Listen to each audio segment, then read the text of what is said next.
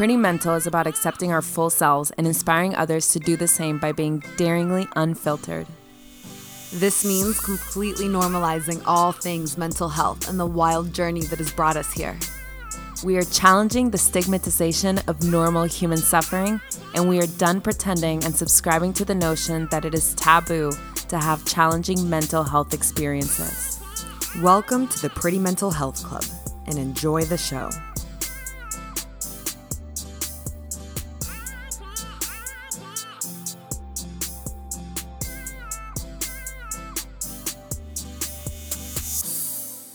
Hey, Valentina. Hey, Paula. And hello, everybody. Welcome to Pretty Mental. This week, we sat down with Adam Funderburg. He's a therapist here in Atlanta who has been practicing Buddhism and meditation for about 20 years. And we spoke with him about the difference and similarities between religion, spirituality, past lives, and reincarnation, and basically how to use mindfulness to face into and move through any emotions and painful experiences that come in our lives. So get your soundproof headphones, your vacuum cleaner, and clean those dirty-ass carpets you haven't cleaned since who knows when, and press play. Adam with the flip phone. Welcome to Pretty Mental. We are so happy to have you. I'm very happy to be here. Thanks for inviting me. Yeah, absolutely. Let's jump right into it. We wanted to get going by first asking you to help us understand, what is Buddhism?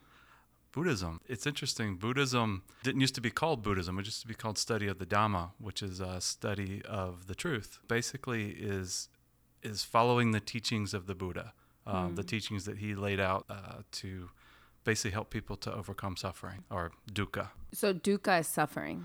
Suffering and kind of like a lack of satisfactoriness. It's funny, the actual Pali translation, dukkha, it refers to like a wheel of an axle in like an old cart, but that doesn't actually fit well. So it's a bumpy ride. It's almost like something's not right with the ride.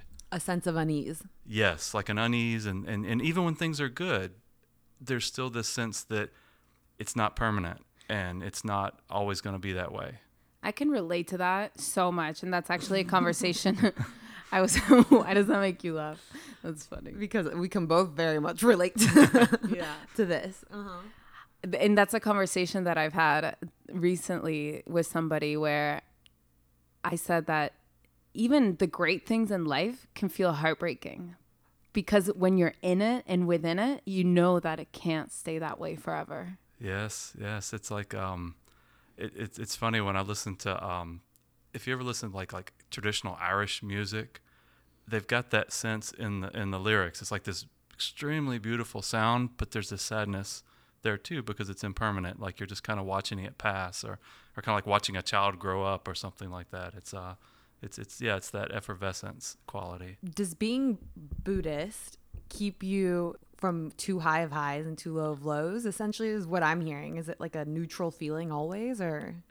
Not necessarily, but it tends to mitigate some of that. Like But the key, I guess, I had a teacher one time tell me that it's not that we don't enjoy like when things are good, but we just recognize that we can't hang all our hopes on that. Like, that's going to change. Even, being in good health, that's, it's fine. You enjoy it. You even take steps to be healthy, but ultimately it's going to change. What is your practice or self-dialogue for not clinging to that? Sometimes exactly that. Like there's a saying, it's a traditional Buddhist saying, but you say, not me, not mine, not my own. And so that idea that whatever I'm experiencing, it's not personal, like it's a result of the conditions that have brought it about. And again, you can enjoy it, be part of it, take care of things, but at the same time, recognize that it's going to pass. But then the flip side is when things are difficult, that also works too, because, if things are really hard, you also recognize it's not permanent, which the mind can sometimes make it think that it is, or it's never going to change. I'm really glad you brought that up, because when things are bad, we have a tendency to think it's going to last forever. And when things are good, we're always afraid of it ending. Why do we do that? That's a funny, like that's a mystery. Like maybe it's just the way we're put together, but But it's interesting because that's the dilemma. And even from a neurobiological standpoint, like I like reading a lot of neurobiology too. It's like, it's almost like humans have a predisposition for the negative because it's like it had survival value. You could be walking back after a long day of hunting and gathering, and all of a sudden it's like, we're looking at the trees and the flowers, but then the first tiger you don't see gets you. So it's like to kind of be negative, help people to stay alive. You're always looking for the problems. But the problem is we just keep doing it. Like we can't seem to stop. Until we bring mindfulness into it. Well, that's a good tool. You meditate. Yes. You were telling us about that before the interview. And how has Buddhism with meditation helped you with your relationship in life? I see meditation as that time to spend working on your mind without the regular distractions of life. It's almost like it's kind of like when you go to the gym and just lift weights. It's like, I don't do curls very often in regular life. But you can use the strength you develop there to do other things, to lift my nieces or to run or carry groceries. And so like meditation is kind of like a focused practice to actually work on the mind and spend the time doing it. And hopefully then that strength carries over to your daily life, like it carries over to like other situations. What would you say to people who say, I can't meditate, I hate meditation, I'm bad at it? I'd say that's really common. I'd say like that seems to be, everybody seems to be bad at it at certain points. Everybody says that. Oh yeah. I have so many people say, meditation's not for me. I can't do it. I've heard that many times myself. I think I've said it myself probably a few times. And I would kind of counter with the fact that the reason why we meditate is because we're not good at it. It's like, like if you're already good at it, you don't need to practice. And I hear a lot, particularly from clients, I can't stop my thinking, so I can't meditate. But luckily, particularly for mindfulness meditation, you don't have to stop your thoughts. It's like it's about just recognizing that they're there and not getting personally involved. And when people say they're bad at it, and again, I feel like I go on these tangents because I don't want to be like bashing technology, but we live in a culture that's not conducive to concentration. Like we got so many distractions. There's so many different ways to not be present. And so training the mind to be present is important. A lot of the studies that they've done, like monks have known this for a really long time, but now with EEG studies, they've there's a guy named Matthew Ricard who's a Tibetan monk that they do a lot of studies on. And he was a French neurochemist before he was a monk. So he was kind of a natural choice for some of these experiments. But what was so amazing was they found that literally the parts of his brain that corresponded to happiness were larger. They actually grew. And the parts of his brain that corresponded to fear and anxiety were smaller. They had shrunk. So you're literally training your brain to kind of see things differently, and you're kind of training that ability to be happy. And so it's pretty amazing to me. Like particularly with the studies, you got these old practices, but yet all these new studies that can kind of basically kind of confirm what people have known for a long time. But at the same time, it's just neat to see it. Yeah, in our current society, we always want evidence of things before we are willing to embrace it.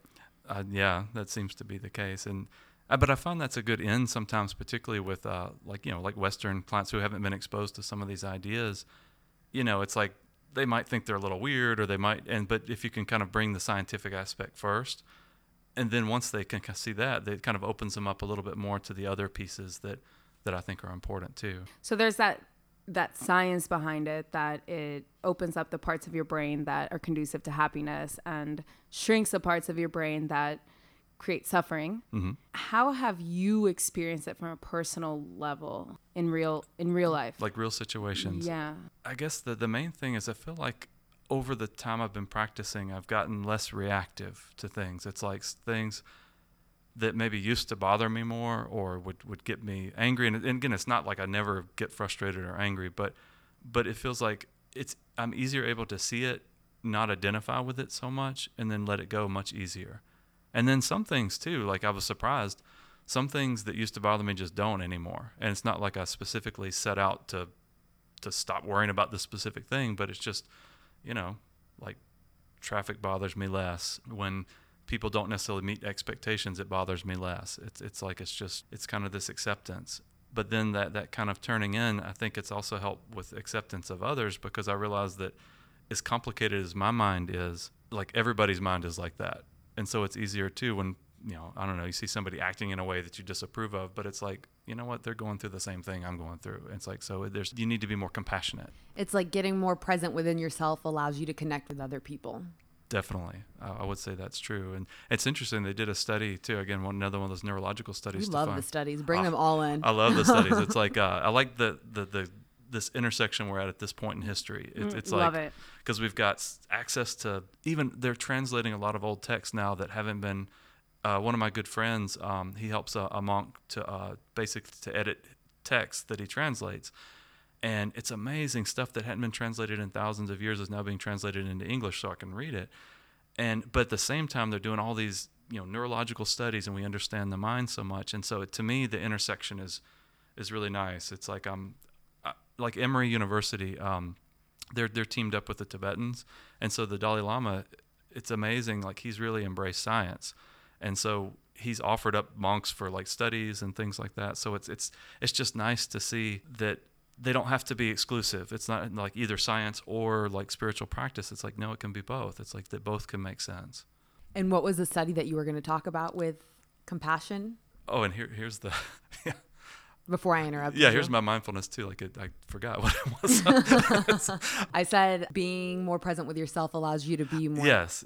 There was a study that they did, and they found that contemplative practice created more empathy in others. So that was the study there. Because as you understand your own mind and just how complicated and sometimes contradictory it can be, and sometimes there can be useful and not useful things going on at the same time. But then you kind of get that insight that the same thing is going on with everybody else, and that we're more similar than we are different. And so that idea that you can have more empathy and compassion for people, that's a natural outgrowth, I think, of the practice. There seems to be a lot of confusion and debates and resistance sometimes to spirituality versus religion versus contemplative practices. What do you think the difference and similarity is between all those things? So I think a spiritual practice, and even some of my clients that come in that like you say atheism is their belief, but yet still there's this spiritual, kind of this existential kind of yearning, like wanting to understand things bigger than ourselves and kind of where we fit in to the picture. And sometimes religious practices have kind of formalized it a little bit more. Maybe they've kind of given some tools and kind of taking care of that faith aspect that I think sometimes is hard, even in our current society. It's like there's so many wonderful things, but yet one of the negatives that I see is that it's like once it feels like you take away a lot of traditional support, sometimes people feel like they're not left with much. It's like they kind of have this emptiness, and there's this kind of searching. So I think sometimes like a spiritual search and contemplative practices, because they can be scientific, almost like I see that as kind of an in. What do you mean by contemplative practices? So like anything that involves like meditation or kind of turning inward, like kind of that idea that it's less that what happens outside, but what's happening inside. So even prayer. Yeah, I'd say prayer is a contemplative practice. It's like and even in Buddhism, there are prayers. Tibetan Buddhism in particular, they recommend prayer as part of your daily practice. Theravadin's a little more stodgy, and they don't do that sometimes. But there's so many different ways of using that. And it's interesting, too, because like Western Buddhism has kind of taken the scientific route, but traditional Buddhists very much believe in like a bigger universe, you could say, and other realms of being, other beings out there, stuff besides humans, rebirth. That's a big issue. But, any traditional Buddhist, particularly in other countries, rebirth is seen as very common, very normal. Talk about that reincarnation and past lives. Can you break that down for us? Yeah, well, I'll try. It's like Or even, do you believe in that? That's a good question. That's something actually lately I've been really considering, because there's people that I respect greatly who believe it, and not without evidence. It's interesting. There's a study by Bhikkhu Analayo. He's a German scholar monk, and he wrote a book recently called Rebirth, and he put forth this study that this one gentleman had done, kind of talking to kids who had these memories, and they checked them out and they turned out to be accurate. And there was one monk in particular who, when he was a kid, he could recite these Pali verses, and it was a very old version of Pali too. It wasn't one that's used now. But when they checked it out, he was reciting these Buddhist verses, and he remembered being a monk. And he's since become a monk, and he says he's since also forgotten. But when he was a kid, they have recordings, and so it's just interesting. So let's just say, like, I'm open to the idea that there's a possibility. I'm not going to say for certain that that is the way the universe works, but at least being open to the idea. And even the idea of rebirth is a larger picture too, because rebirth is not just from life to life, but it's moment to moment. It's kind of the idea that we're not the same from moment to moment, and all the conditions that affect us create the next moment that we're going to be.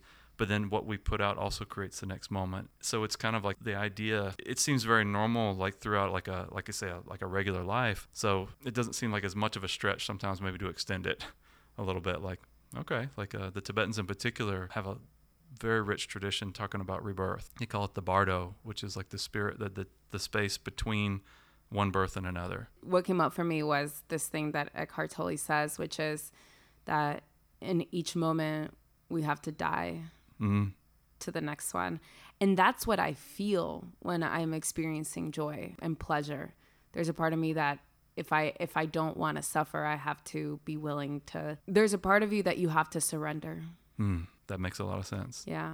I experience that as humbling. Yes, actually I could see that, like that idea that you're surrendering to that moment, like you're surrendering to that, and you're kind of taking the me out of it and just letting it be what it is. And I think that people are afraid of becoming too passive if they embrace that.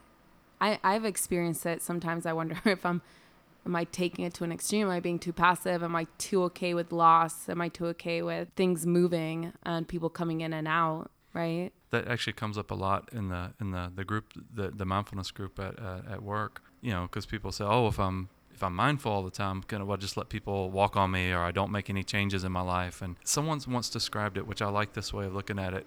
It's like a dance between action and then acceptance. It's like taking the actions that you can, but letting go where you can't. And that's a moment-to-moment thing. Sometimes we can take action. Sometimes our actions do have results. And so if you can take a positive action, that's a good thing. But we also have to be willing to let go.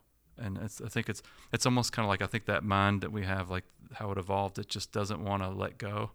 It's like it works really great up to a point, and then it just doesn't know when to stop. It's like, okay, now let's control everything.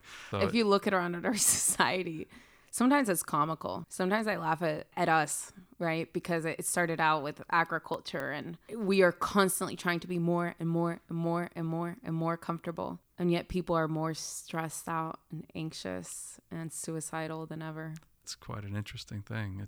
Sometimes when I see, and again, like I always feel like I'm bashing technology, but it's when I see just some of the things that come out, I just wonder, like, how easy do people want it to be? And again, not saying that we shouldn't have things that make our lives better, but sometimes that line of better versus it's just taking up space, sometimes that's a hard line. And so I think whatever it is, being very intentional with your choices. And sometimes, like when I describe mindfulness to people, that's a big part of it is the intentionality. It's like, it's not just letting the reaction make your decisions, but yet how do you respond? Even if you're having a strong reaction, or even if you're having a certain feeling come up, being able to recognize it for what it is and then decide, I may not want to respond that way. Or you may, like maybe that is the way you respond. But either way, it's like, say, it's a conscious choice. It's more of a responding rather than a reacting. Mm-hmm. What are some things that we can be doing differently as a society to more effectively be treating mental health? I think starting kids younger, understanding their minds, because it seems like, and again, it's changing some. I have seen some positive change with that, but a lot of times, even, and maybe Paul has heard this before from clients too, but sometimes when I'll teach what I think is a very basic understanding of the mind, like I think like just understanding your like, what's going on, people go, God, I wish I would have learned this when I was a kid. And I was like, I wish that too, because you figure that your mind state determines almost more than anything else, like how happy you are. It's like, because even if things are going relatively well, like if you've got a really negative mind state, it's hard to see it. And to not teach that at a young age, like to make it more of a natural part of it, I think that would be a big step, is if it could become normal to understand like your emotions, understand like, how your thoughts affect your emotions, and kind of how that cycle works. How do we understand them? How do we, when we have anxiety or depression, how do we not get overtaken by them? Practice. Even in the group, when I constantly remind people that mindfulness is a practice, because cognitive knowledge is not enough. I always use the analogy of tennis. If you read a book on tennis, cognitively everything about the game, you could watch a game and understand it, but you put yourself out on the court and start lobbing balls towards you, it's like you're not going to know what to do. It's like the hours and hours of practice that make you able to respond instinctively. And so same thing with like mindfulness and meditative practices. The more that you can understand, because emotion is naturally powerful, like it's designed that way, particularly anxiety and anger, because those are both your sympathetic nervous system. It's like fight or flight, like anger is the fight and anxiety is the flight. But those things came about because of life and death situations, so the mind treats it that way. So it's extremely powerful. It tends to overwhelm like any kind of conscious thought. But the more that you can kind of ride it, see it and recognize it for what it is, and not fight it and not, kind of judge yourself for having it, but just recognize, okay, this is what's occurring. I recognize it, and also recognize physically what's happening, all these things, and recognize how it affects your thoughts. The more you can kind of see how that process works, and then see how when you start thinking negatively, it starts feeding back into that feeling, which then feeds into the thought. You kind of get that circle. But the more that you can kind of see that process, and I think that's what meditation helps a lot with, is being able to see it as it occurs. And then you have options. One of the analogies for mindfulness is creating space. And so you create space in the mind, but basically create enough space around it that you actually can do different things. It's almost like if it's so tight in the mind that you can't see anything else, it's like you almost like there's nothing you can do. It just overwhelms the mind. But if you kind of create space around it, it's like it may still be there, but it's not the only thing that's there. It's like there's still choice. There's still your intention to do something different. But you have to practice it to do it. It's like that's the main thing I try to get across to people, is that it's good to understand the theory, but you need to apply it every day.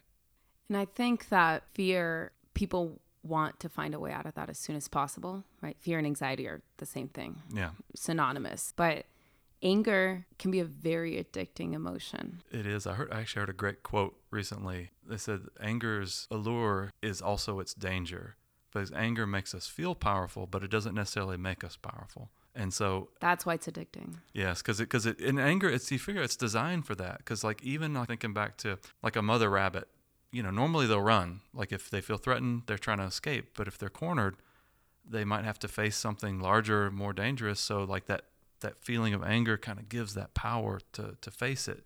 And same thing for humans. And so sometimes anger can be used. It's not like anger. I mean, nothing wrong with anger, but the problem is I think it gets so easy to kind of use anger instead of the action. And again, like I don't want to bash our society too much, but it seems like people seem like addicted to anger and outrage. Yeah. And again, it's not that some things don't need to be changed, that they do. But sometimes there's a better way of doing it than allowing the anger to kind of, because the problem with anger, like there's an old Buddhist story, they said anger is like picking up hot coals and throwing them at somebody. You're burning them, but you're burning your own hands too. And it's like that idea that it also makes, like ultimately it's rough on us as well. And so sometimes if anger can be like a very directed thing, or it can be understood, and then sometimes a better action can be taken. How can we help people understand that anger is hurting us? Sometimes I think this is where a meditative practice can be helpful, because you can start to see the cause and effect more. I kind of liken it to when I finally stopped like overeating, recognizing that, okay, there's say 20 minutes of really good and maybe like hours of like pain. and so they realize this is not balanced. Like I'm not doing myself any favors by doing this. It's like, and so the mind can kind of trick and say, oh, you deserve it. Say, well, do I deserve to suffer for 6 hours? No. And so seeing the whole picture. So sometimes anger, sometimes in certain situations, again, it feels really good, and sometimes, but then once you start looking at the long-term effects and how it affects your mind state during the day, and how you might affect people who have nothing to do with the source of anger, because that's one of the problems with anger. And maybe you've seen this with clients that you've worked with too. It's like, it's not so much the fact that they're angry, it's the fact that anger makes them do and say things that they regret. And then it causes more problems. And so it's like being able to see that the anger's not the problem, it's what it causes you to do and act. And so the more that you can kind of recognize that and see the cause and effect, and see the negative aspects, which may be more subtle or may not be right in that moment. Sometimes you have to kind of space it out a bit to be able to see. And just to bring in some neuroscience, it also shrinks our memory system. That's a good way, yeah. Yeah, it shrinks our hippocampus, the part of our brain that holds on to memories. That's a good point. So yeah, bringing that up to clients and letting them know it's really like your brain doesn't like to be angry for long. Like and most of these, and essentially because like your sympathetic nervous system, like the way it evolved was designed, you probably remember that book. I think it's in The Office. Why zebras don't get ulcers? Why Zebras Don't Get Ulcers. Yeah, it's like because it was designed for short bursts to get you out of danger and then be gone. That's it. And whereas humans, we can we can keep it going for years, like if we want to. It's funny, we talk about, like, especially Atlanta traffic. I always say, like, we should be thankful for Atlanta traffic because it's a great way to practice.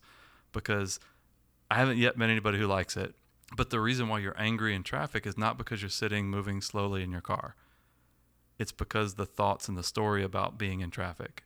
Oh, I shouldn't be here. I need to be there, not here. Or like, what's this guy doing in front of me? Or all this kind of stuff. Whereas just sitting in a climate-controlled vehicle, chilling to some music, it's like, that's really not that bad.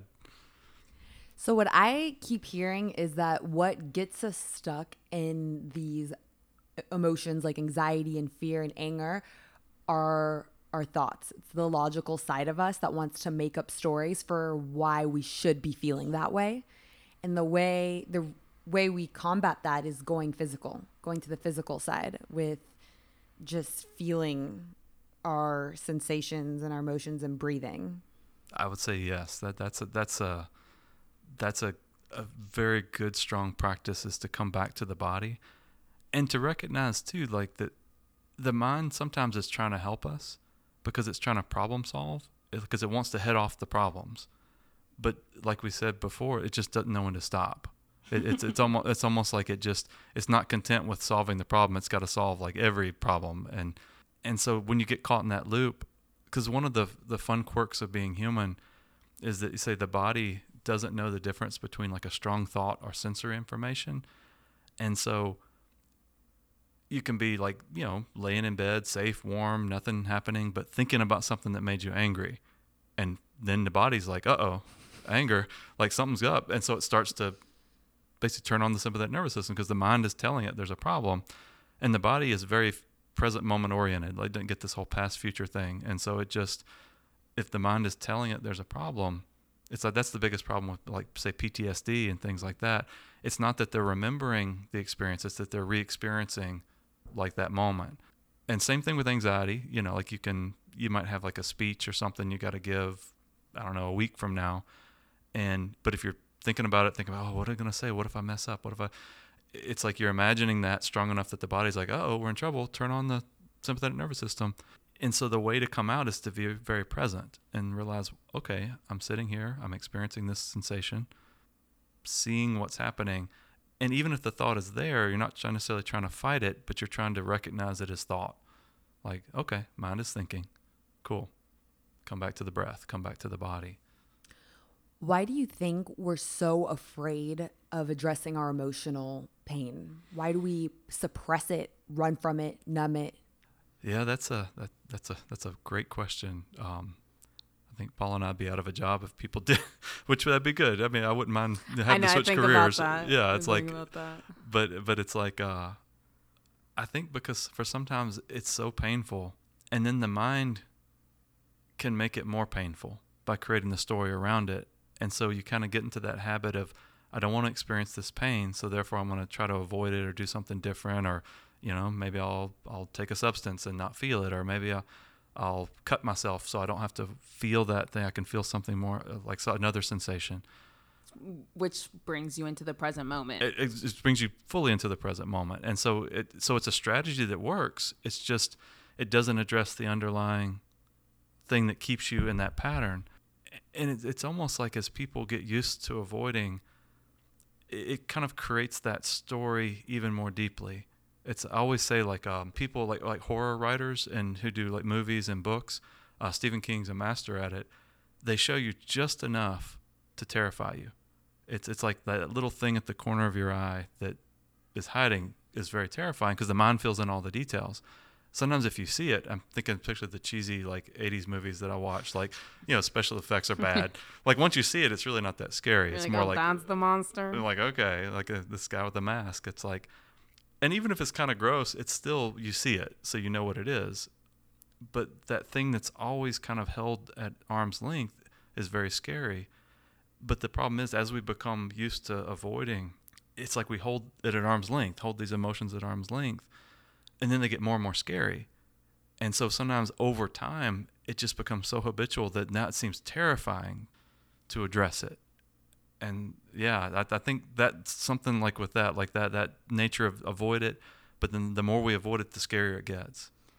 I've had that experience with a few clients where it was clear that they had built up so much avoidance of their suffering throughout the years that coming to see me, it felt threatening. Yeah.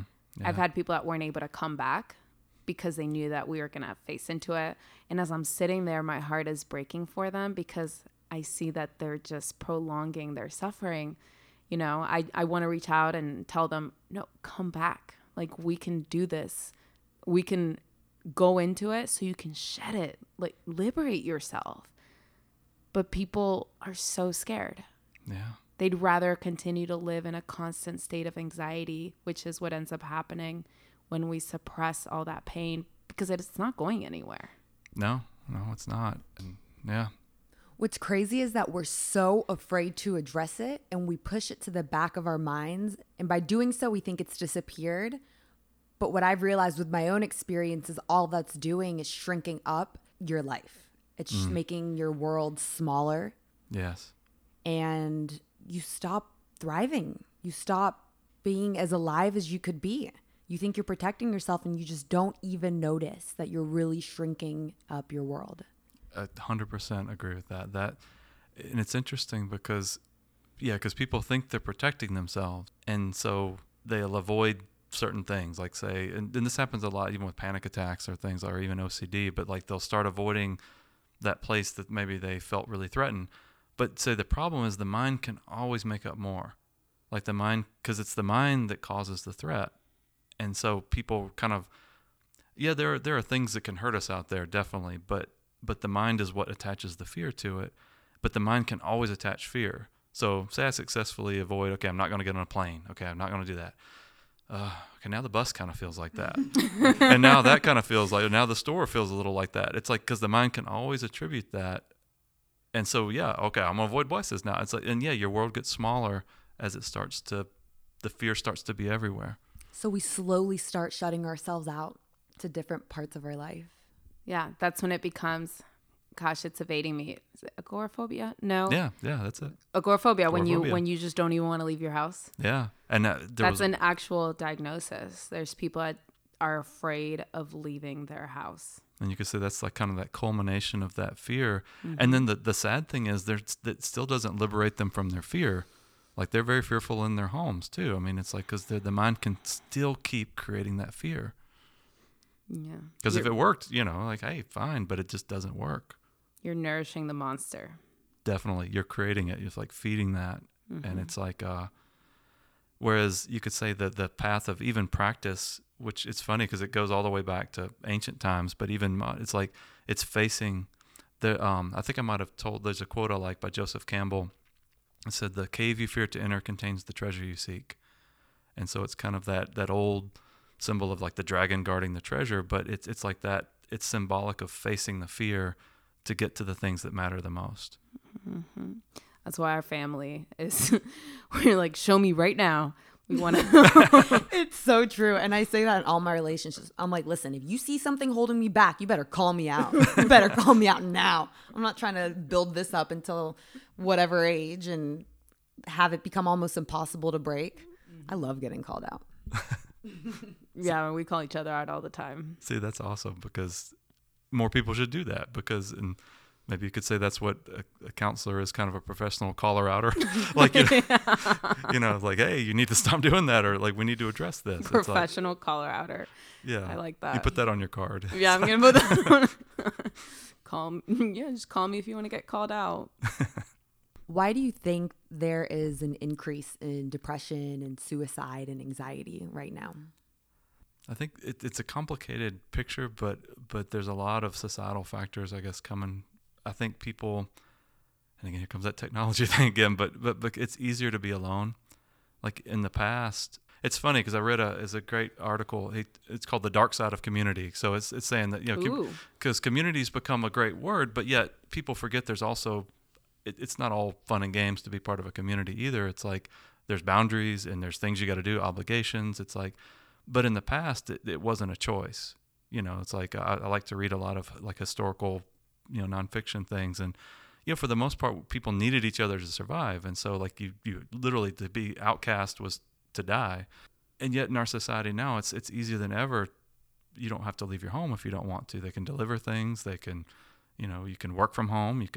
So it's easier to be isolated. We don't need each other physically as much. Theoretically, yes. But that emotional tie and that need is still there. It's almost harder to express. It's like, I think in a lot of the old systems of thought, like, and again, not every old system of thought's like perfect, but yet it kind of gives a framework for how things work. And a lot of that's been, I see a lot of nihilism, like in clients, like people who don't have any religious beliefs. They don't have any even existential kind of beliefs and like morals and things, and like, or even kind of a picture of how the universe works other than just as a very hostile, random place. And so like that combined with, God, there's so many factors, and we have such a divisive society at this particular moment too. I mean, that's happened before, but it's happening again. And it's just, it seems like a lot of factors are coming together, and it's easier to avoid than ever. We were talking before, that kind of like increases fear. And so it's easier than ever to avoid. Like, we have supercomputers in our pockets that we can, if you don't want to be with there, it's like, I always think it's interesting, like any restaurant you go to, or even the waiting room of our institute, look out. I guarantee you 9 out of 10 people are on the phone. Mm-hmm. That takes me back to what you were saying earlier, that without any kind of, and I don't know if this is exactly how you said it, I'm not trying to put words in your mouth, but basically that when we don't have a belief, we're rootless. I think that's accurate. The best description I heard from it was actually Bhante Buddha Rakkhita. He was a monk at the Bhavana Society. That basically, like, he talked about the Buddhist precepts, like, like basically, not killing, not stealing, and basically the basic 5 precepts that, but he said they act more like not so much as commandments that you have to follow regardless of anything. It's more like that's your North Star. And it's like, and the thing is, it's interesting, we can't actually fully meet them. Like, so non-harming, like, I undertake the precept not to take life. But by the very fact that we live, we take life. There's microorganisms, insects that, die all the time. But the goal is that. So it's almost like if you find yourself lost, look up, find the North Star. Where do I go? It's like, and so that sense of kind of that belief, or that at least that ethical compass kind of makes decisions easier. And then ironically, less anxiety, because you've got at least some basis to make your decisions with. Yeah, I think humans need something to believe in. It seems that. This takes me back to what we were saying in the beginning with mindfulness. When we have something to believe in, it makes us more intentional. So we're more aware of how we're acting and what we're doing, because we have this higher belief that is guiding the rest of our actions. I think that's correct. And I think that's one of the... So it's funny, like I'm happy that mindfulness has become so popular in our culture, because it makes it easier to talk to people about. But one of the drawbacks of that is that you start seeing it everywhere. And I was expecting this, but the first kind of pushback, there's a book that came out called Make Mindfulness, and kind of like the consumer culture mindfulness. And the problem with some of the Western approaches is that, like, when people first brought mindfulness practices over in the 70s, they didn't really want to bring some of the ethics with it. They thought, oh, that's just that religious stuff. Like, we're going to bring the insight and the intellectual things. But then the problem is the precepts, the ethics, compassion, all those things, that's the guiding force of mindfulness. So like mindfulness is almost like a diagnostic tool to say, okay, this is happening. Here's my mind, here's my emotions, here's what's going on. But then your beliefs, your ethics, your values determine what do you do with that. Like, kind of gives you, so like mindfulness gives you hopefully the opportunity for choice, but then the choice that you make is dictated by those things. Because like someone made a good point, like a sniper is mindful, I mean, up there, mm-hmm. Or someone breaking into your house is mindful, because they're fully in the moment. They're aware. They're probably, all their senses are alert, but what they're doing might not be very ethical, but they're in a mindful state. And so mindfulness by itself, that's why in tradition, like in Buddhism, like in the Eightfold Path, like mindfulness is one spoke of the wheel. It's like there's 7 other spokes, which includes ethics and values and concentration, includes all these other pieces. So mindfulness, I think, is essential, but at the same time, it's like one tool in your toolbox. I want your perspective on this. I was having a conversation with someone the other day, and I was on the side of humans are all good at their base. And this person that I was speaking to said, hell no. There are some bad humans on this planet. And it's really hard for me to believe that anyone is inherently bad. What is your perspective on that? So the Buddhist view is that people are inherently pure, and it's like kind of the things that get in the way. It's kind of like someone described like a dirty window. It's like the sun or the light's coming through, but it can get very covered. We seem to be kind of molded by our circumstances. I think we're complicated. Maybe that's the word I'll say. I think there's that core and that potential, that awareness that every human being has that capability. But I think it's very easy to get covered up. It's very easy for like old patterns and patterns of behavior and societal patterns kind of get ingrained. But I think it tends to be the conditions and not the core of the person. That's what I believe too. I find myself shooting myself in the foot a lot by putting myself back into situations that someone would potentially stray away from, or certain relationships, because it is hard for me to believe that they're out to hurt. Do you know what I mean? Yeah.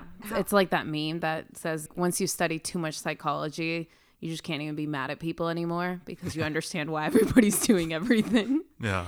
But then there's the line between that and, but when do I walk away? That's a hard question. Because I feel like that's so much of what's dividing our world right now, is that otherness, that we're not connected. Because if we see ourselves as connected, we give as much compassion as we possibly can. That's absolutely true. And that's a hard line, because I first was introduced to this practice through martial arts and then became Buddhist practice, but I've kept up the martial arts over the years.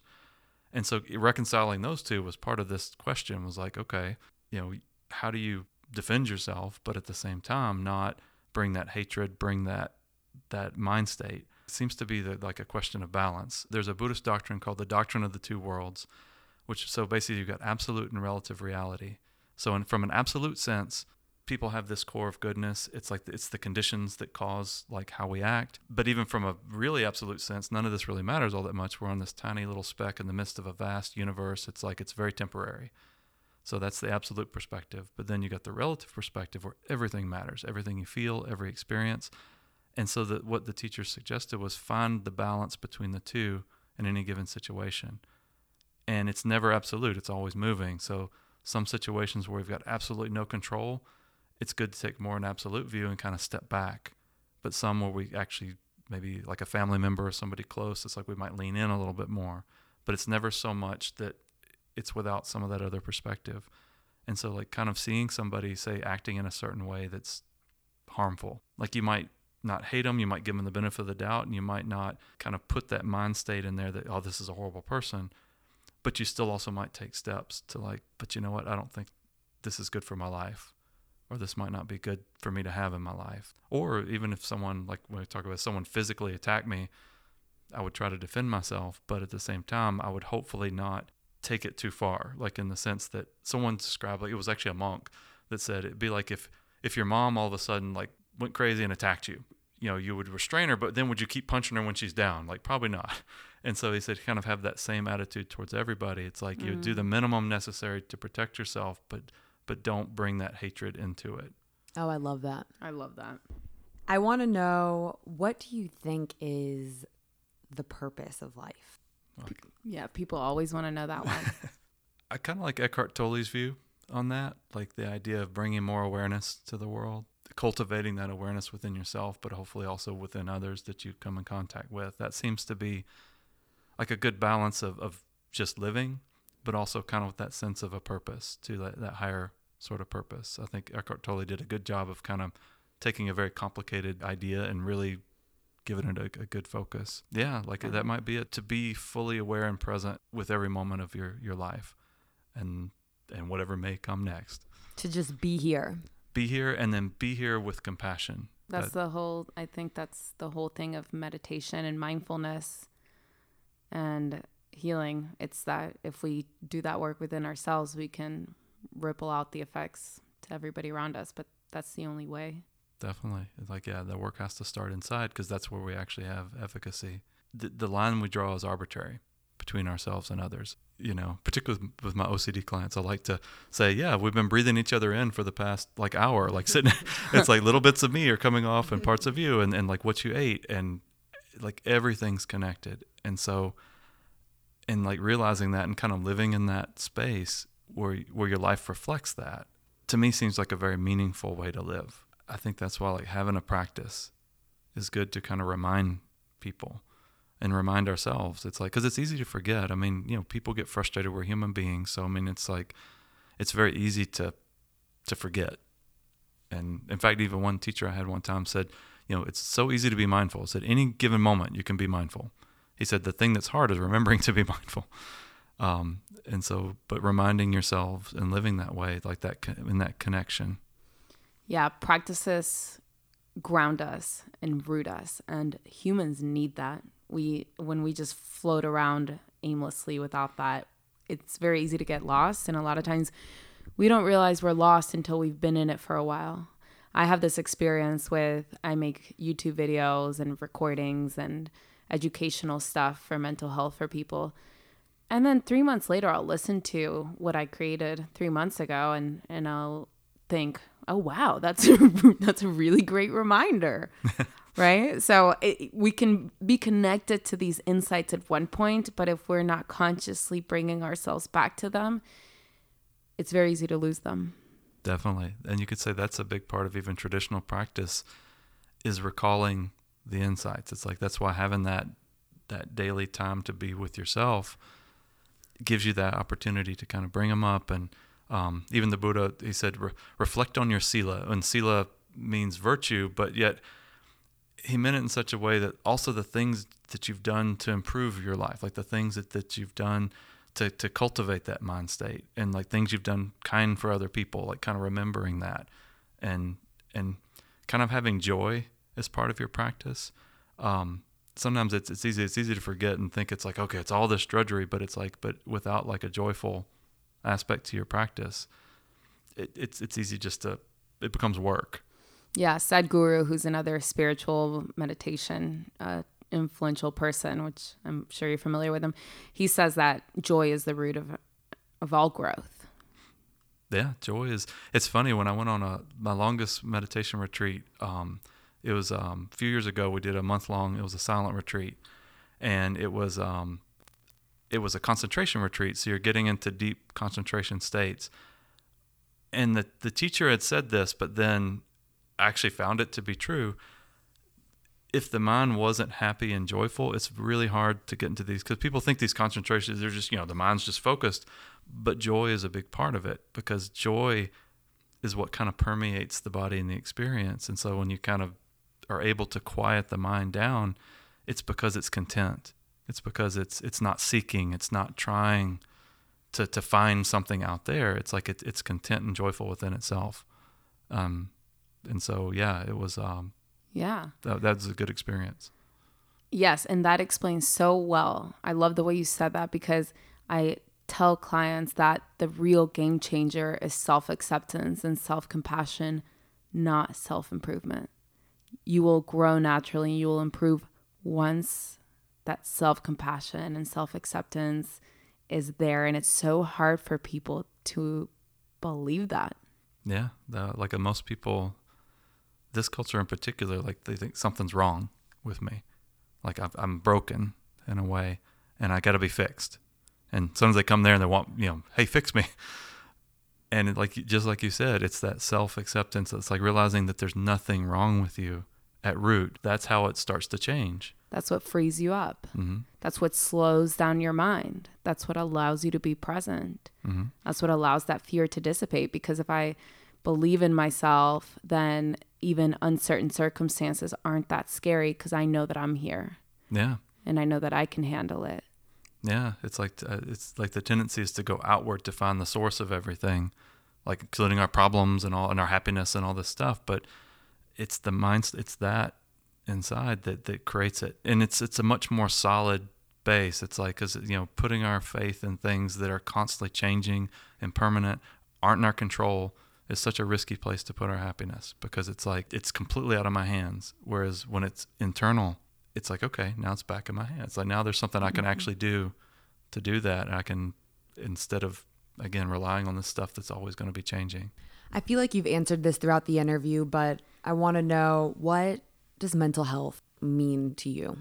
Mental health is kind of what we've been talking about, like that state of being where you accept yourself, you accept even the problematic parts of yourself, accept that, like, like anxiety, anger, depression, like even things that are difficult, but accept that these are experiences that are occurring, but they're not the core of me. We joked in the group, and it became a kind of a running joke in the mindfulness group, when I said use the term anger has arisen, not I'm angry, like anger has arisen. And so now people are like, okay, anger has arisen. But that idea of not personalizing it, but seeing, like you said, that core of who you are is not these things. And so kind of mental health, I would see it more as like happiness and thriving, rather than just getting by. It's like, because we have such a break fix mentality in this culture. It's like kind of the medical model of that, like, oh, something's wrong now, here, take this. And again, some people, maybe they got to get to that stage first, but yet it's almost like not enough. It's like it needs to be more, okay, now how do we find that joy and happiness in our life, to find that peace with it? All right. Well, thank you so much for joining us today. This was an amazing conversation. So enlightening. Well, I had a great time. Thank you for having me. This was a great conversation. What a great way to start our morning. Yeah. Thanks, Adam. I feel grounded, and I really am about to start saying anger has arisen next time you and I get into something or whatever. Ego has arisen. The ego is knocking. Yeah. All right, you guys. Follow us on Pretty Mental Official on our Instagram page, and look out for our conversations every other Monday at 8 a.m. Eastern Time. And be kind to yourselves. Bye. Bye.